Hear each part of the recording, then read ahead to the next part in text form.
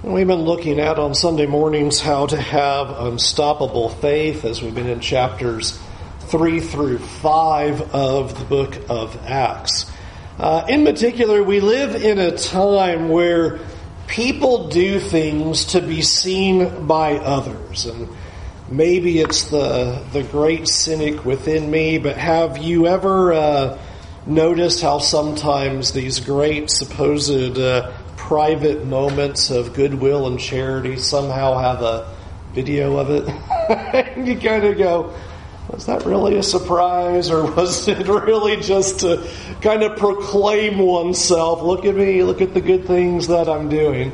As we have the propensity to do that. We have the propensity to have that kind of thinking, that we want to be able to have people see the good things that we do. And yet that is a tremendous detriment to faith. And that's what we're going to look at this morning, is this idea of doing things not for the show. The setup for this teaching is interesting in Acts chapter 4, as was just read for us, because it opens with some pretty stunning words that if you slow down and really allow it to sink in, you'll consider really what is amazing about this. Is chapter 4, verse 32, it just says, this entire group of those who believed were of one heart and mind. And just stop and think about that for a minute. It's not a few of them that were believers had the same heart and the same mind. Not some of the believers had the same heart and the same mind. Not many of the believers had the same heart and the same mind.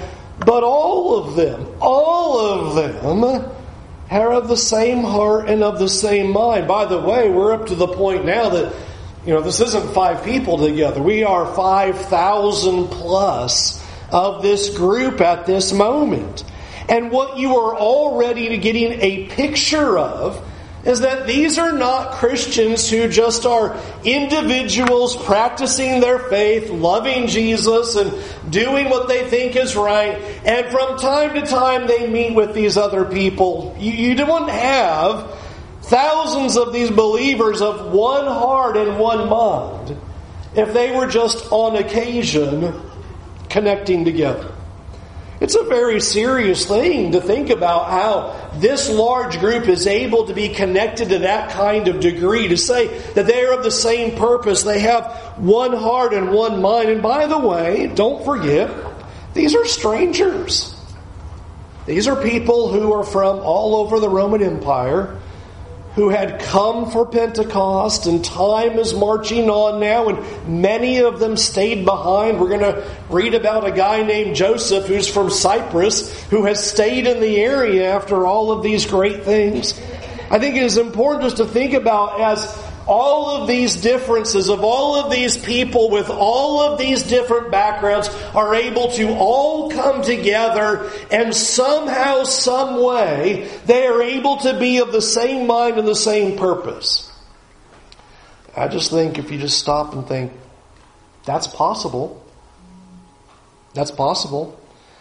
That for the people of God, thousands of them being in a singular congregation, all of them as believers, one heart, one mind. And within that, I think the text is telling us how that happened. In verse 33, it tells us that the grace of God was upon them. And I think that's the focal point of what is happening. When our focus is on the grace of God, that's when we will be deferential to others. That's when we will be gracious to others. And so already you are seeing this beautiful picture of a family relationship. Here are these people who are strangers, who are all coming together because of the grace of God. And that grace of God is changing them to such a degree that it says that they are of the same mind and they are of the same heart. And not only that, notice what else it says that they are doing in verse 34. For there was not a needy person among them, because all those who owned land or houses sold them, and brought the proceeds of what they sold and laid them at the apostles' feet, And this was then distributed to each person as any had need. I want you to notice something striking about the picture of this group that's stated there in verse 34. It says that no one claimed that their possessions were their own. I want you to think about that image for a minute. Now, I don't think the intent is to say nobody had anything. That's not the point. But to think about what they perceived is that they did not look at their own possessions. They didn't look at their own wealth and say, this stuff is mine, and if you have a need, too bad. It's mine. I worked hard at it. It's my stuff. It's my houses. It's my property. It's my land. It's my things. It's my accumulation. Notice the picture here in verse 34 is that nobody has a mentality like that. That's not how they were looking at it. They don't see somebody in need among those Christians and say, well, it's mine and you can't use it. Or it's mine and you can't have it. And they are looking at this family relationship that they have in Christ, and anyone who has need, they are saying to them, here, you have this. You take this. This will be yours. And I want you to notice the extent by which they do this. I think it's fairly jaw-dropping when you think about our culture and our way of thinking about wealth and stuff and things. Notice that it doesn't say in verses 34 through 36 there that what they were doing is that after they had spent all of their bills and they got to the bottom line and they said at the end of the month, well, I've got a few dollars left over and I think I can help out brother so-and-so or sister so-and-so. Did you notice what they were selling? Land, property, houses. I think sometimes we think about it just in terms of, well, if I have anything left over, I would definitely help somebody out. There's something very powerful about what these Christians are doing as they look at other Christians who are in need and they say, you know what? What's mine is yours, what yours is mine, and I'll even be willing to sell what I have to be able to help you in your need. It's so important. You think about the ancient Near Eastern world where you just don't have much of a middle class. You either are the have or the have-nots. You either are doing well or you are doing terribly. And those who are doing well are saying, we're going to help those who are doing terribly.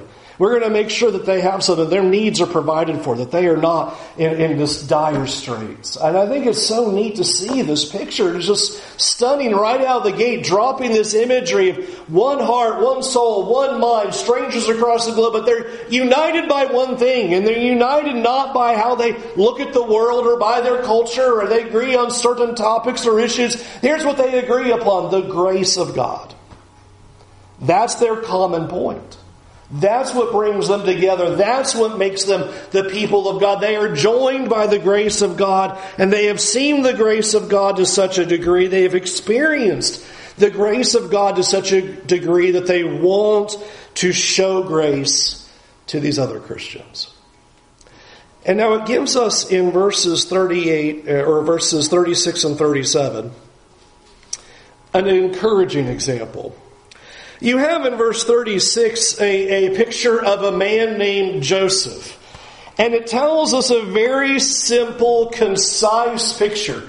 In this process of these Christians being together of one heart and one soul and one mind, and they're caring for one another, we are told that he goes and he sells a field that he owns, and he takes the proceeds of the field and simply gives it to the apostles and says, here, apostles, you take this money and you use it for the needy Christians that we have here. Now, you might say, I've never heard of this guy Joseph before. And I think what's so amazing about this is Joseph is his given name. And the apostles say, we're not going to call you that. We're not going to call you by what your parents gave you for a name. We're going to call you by a different name. We're going to give you a new name. We are going to go around calling you Barnabas. The name Barnabas means son of encouragement. How encouraging do you think Joseph is that the apostles decide, we can't call you by your given name anymore. we have to call you the son of encouragement. How encouraging do you think he is? And I want you to consider what an encouragement it would have been to these needy Christians that here he possesses property, he sells it, takes all of the proceeds of it, whatever amount that was, and goes, here, just use that for these needy Christians. You just help them with it. How encouraging would that have been? You'd be like, wow, that was great. Thank you. You are Barnabas. Nobody's going to call you Joseph anymore. You know, what an amazing act of encouragement that you see in him because of the grace of God that had been shown to him. And so I think it's an important picture that it all begins, but it is ultimately the setup to what happens next. I often crack on, you've been around long enough, chapter divisions and their poor placement. This one certainly reigns supreme on one of the top 20 of terrible chapter placements because the story is only at this point a setup. That's not the main point, but to set up what happens next. Here are the Christians and they are concerned for one another and their hearts and minds are joined and knit together. They care for one another. They're sharing with those who have need. And here is an example of that where Joseph, he sells a piece of property and he gives the proceeds to the apostles so that they can care for these needy Christians. And the apostles are like, we're not going to call you by Joseph anymore. You are such an encouragement. We are going to call you Barnabas from now on. Verse 1 of chapter 5.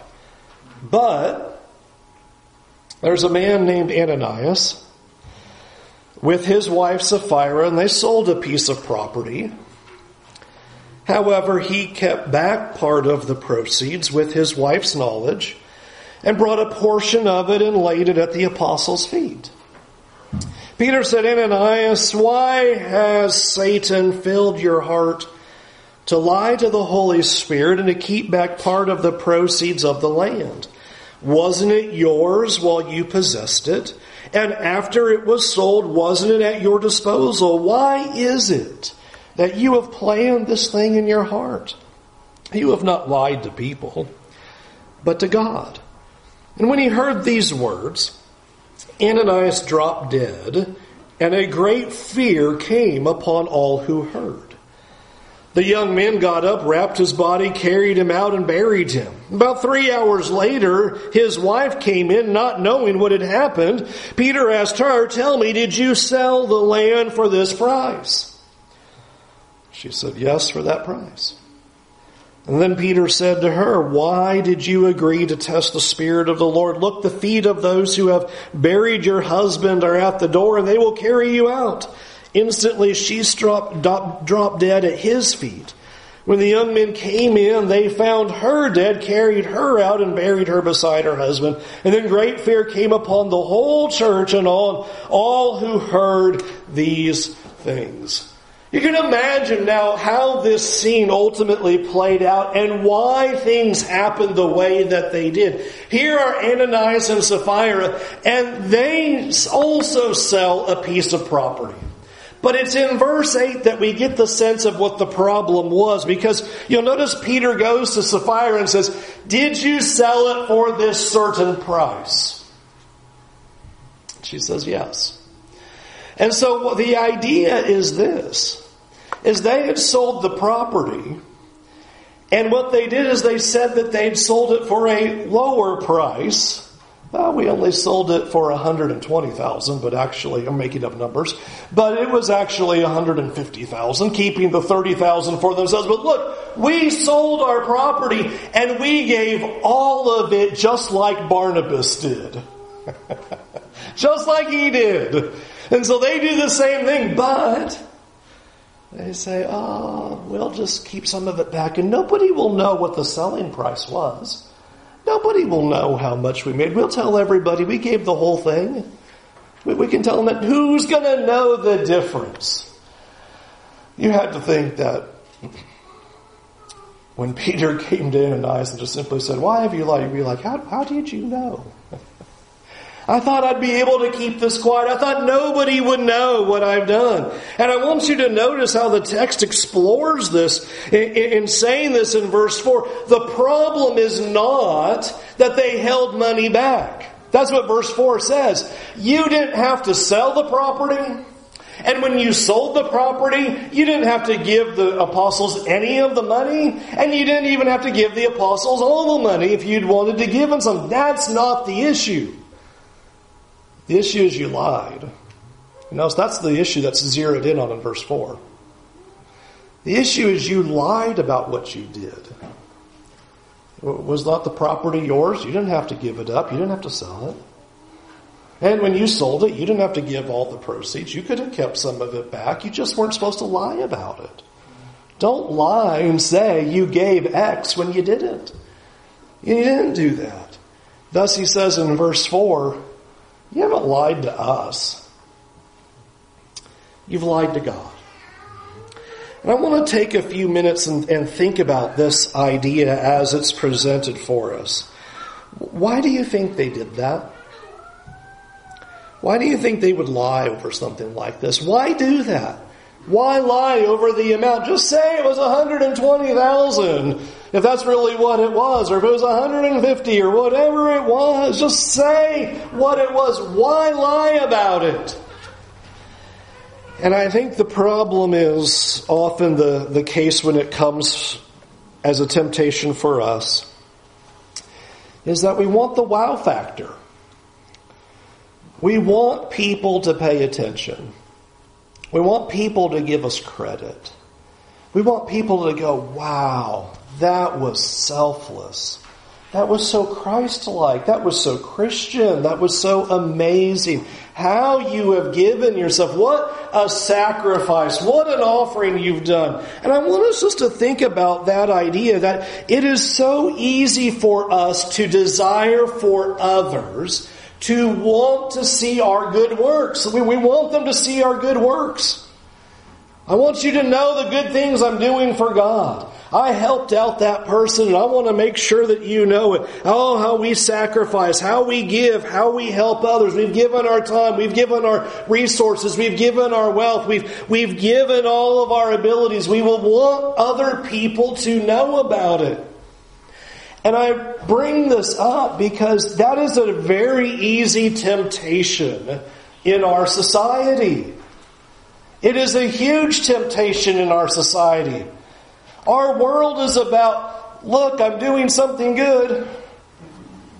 Yay, everybody, see? See what a great person I am? See all the good I'm doing? See how amazing I am? I am so wonderful. Be sure you push your like button because I'm doing good things. We have it all the more in our culture right now. Where everybody is about, look at me, look at me, look at the good that I've done, look at my sacrifices, look at what I've accomplished, look at this. And I want us to think about why this is such a problem. I think one of the big things that we should consider as we're talking about this having unstoppable faith is why this is a big deal is because this is a huge blocking of faith. Or to put it another way,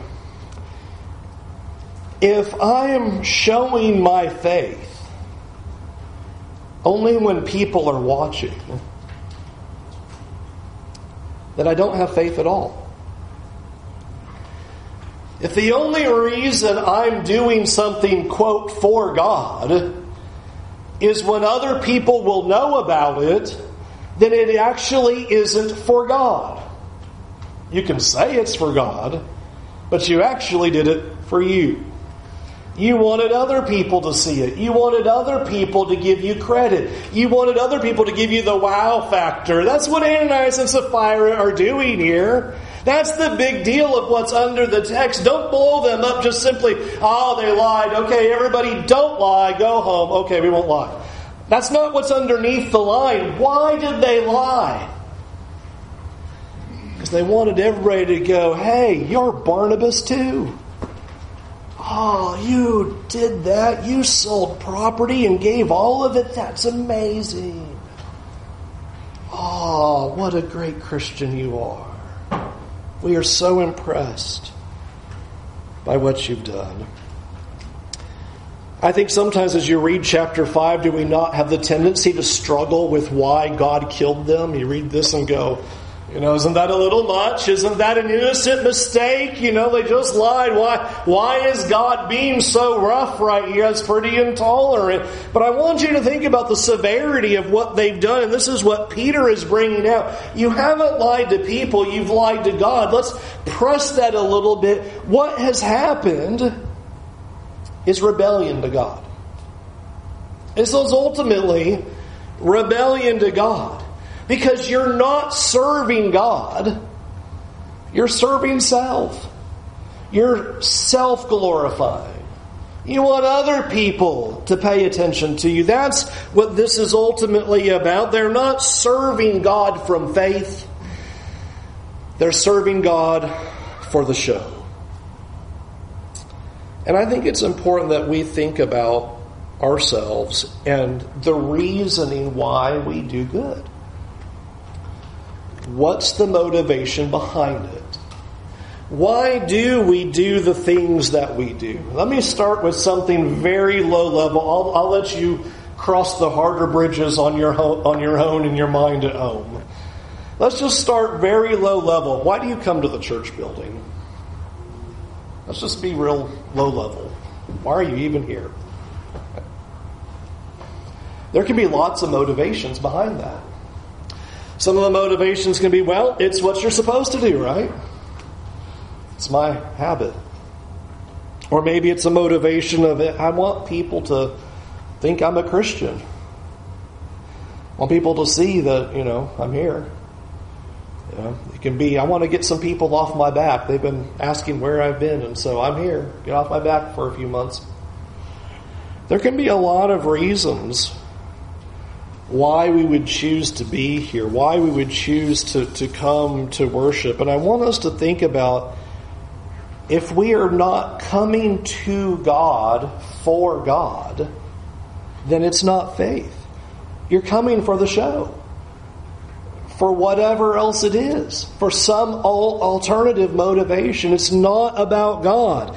And that's what it has to always be. It must always be about serving for God. And that everything that we would do would be for God. And it is an important question that we ask ourselves. Because as Peter says, you're not lying to us. You're lying to God. You're saying to God, I'm really here for you. See, look, Psalms, prayer, Lord's Supper, listen to this guy rant for 30 minutes. I'm here, okay? It's all good. So get off my back, God. Get off. I'm good, right? You're not lying to people. You're lying to God. You're pretending to Him. And of course, He's fooled real easily, right? He can't see through any of our smoke screens and facades, He's always tricked. Why do we do that? We think that we're getting away with something when actually we're doing it for selfish purposes. If the reason that we come, the reason we teach, the reason we lead, the reason we serve is for the show, it's a lie. It's a lie. We're lying to God. We're ultimately trying to bring this all about ourselves. In short, I want to put it this way. God really does actually care about our motivation. He does care about why we do what we do. I think that's a very big deal in the paragraph, because notice Peter is not like, well, hey, at least you gave the majority of the proceeds, so you really should stop lying about that, but we are very grateful that you sold some property and gave the vast majority of the proceeds to these needy Christians. Just next time, don't lie about it, okay? God cares about the motivation.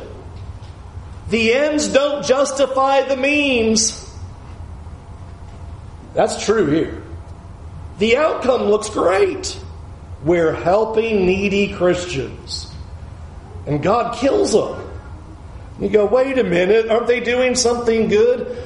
Wrong motive, and that matters to God. God cares about the heart. God cares about the reason. God cares about the motivation. You can do all of the good works that you want. You can do wonderful things in the name of God, and you can go about sacrificing and giving and serving. And if you're not doing it for God, if you have the wrong motivation, you aren't doing yourself any favors. God cares about the motivation. God cares about the heart. Doing it for the wrong reason is sin, and it's lying to God. That's what we're learning from this couple. It's lying to God. And I want you to notice Jesus even said that. First sermon. Be careful not to practice your righteousness in front of others to be seen by them. What did he just say? When you're doing what's right,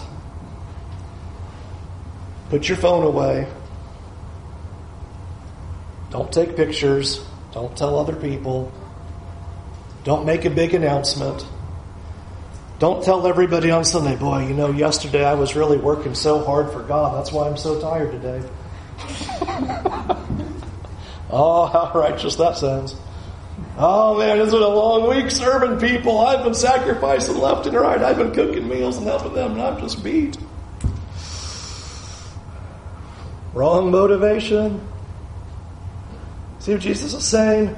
Don't let other people know. Something to think about. If other people don't know that you did it, would you still do it? If nobody ever will know the thing that you are thinking about doing, will you still go ahead and do it?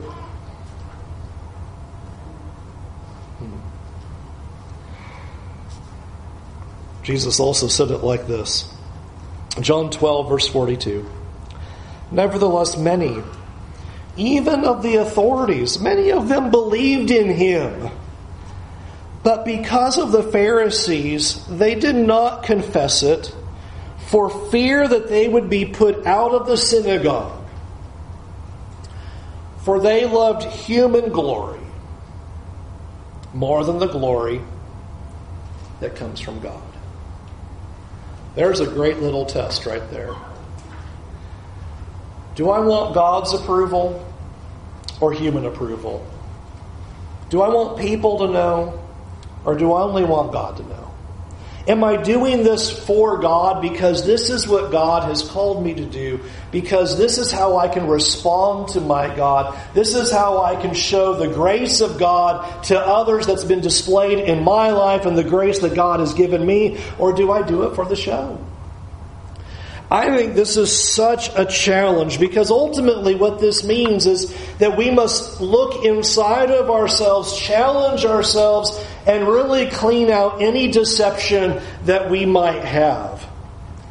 Are we really okay with no one ever saying to you, thank you so much for the service you've done to God, or for the leadership you've done for God, or the teaching you've done for God, or the giving you've done for God, or the sacrifice you've done for God? Are you okay with no one ever giving you a drop of credit at all? Or will that bother you? Will it bother you if you do something good and they didn't even bother giving me a thank you card? You know what I did for them, and they won't even give me a thank you card. They didn't even say, hey, thanks. They didn't even post it on social media and tell others of the good thing I did. Everybody needs to know. How dare they? I'm never going to do a good thing for them again because they were so ungrateful. See how our minds often work? We're in it for the show. We want the response. We want the credit. We want the attaboy, great job, that's amazing, look at you. You're doing great. You're A+ Christian. Brownie points for you. Extra star in your crown. Yay, you. That's what Ananias and Sapphira wanted. Everybody was like, man, Barnabas, wow. Ananias and Sapphira go, we can do that. We can get some of that credit too. We can get some of that notoriety. Friends, unstoppable faith doesn't care if people see or acknowledge what we're doing. That's real faith right there. Real faith is observed when our heart does not care that anybody knows what we're doing. And nobody knows. Just don't care. And in fact, if we could push that a little bit further to do what Jesus said, not only do I not care if nobody knows the good that I'm doing, I'm going to try to make sure that they don't. I'm going to try to make sure that they don't. I am not going to practice my righteousness in front of other people. I'm going to keep it on the down low. I'm going to keep it hidden. And I'm going to do these things. And nobody here is going to know the better. Nobody here next week is going to go, man, you were amazing. Unstoppable faith does not care about acknowledgement. Doesn't care if other people see. Doesn't care about getting approval. Doesn't care about getting a well done. And if you're like me, that's quite a challenge of the heart, isn't it? Because, man, we all want that approval to some degree. It's the human DNA. We want that kind of, good. But unstoppable faith only cares about God's approval. Everything we do must be for the glory of God. And if it's not for the glory of God, we're lying to God. Everything we do must be for the glory of God. God cares about our motivation. And we need to make sure that the motivation is truly for God's glory, otherwise we are lying to Him. And the thing is, like Ananias and Sapphira, you can trick everybody here. You can. You can fool everybody here. You can just look like the greatest servant or the greatest leader or the greatest sacrificer or whatever it is. Everybody here be like, wow.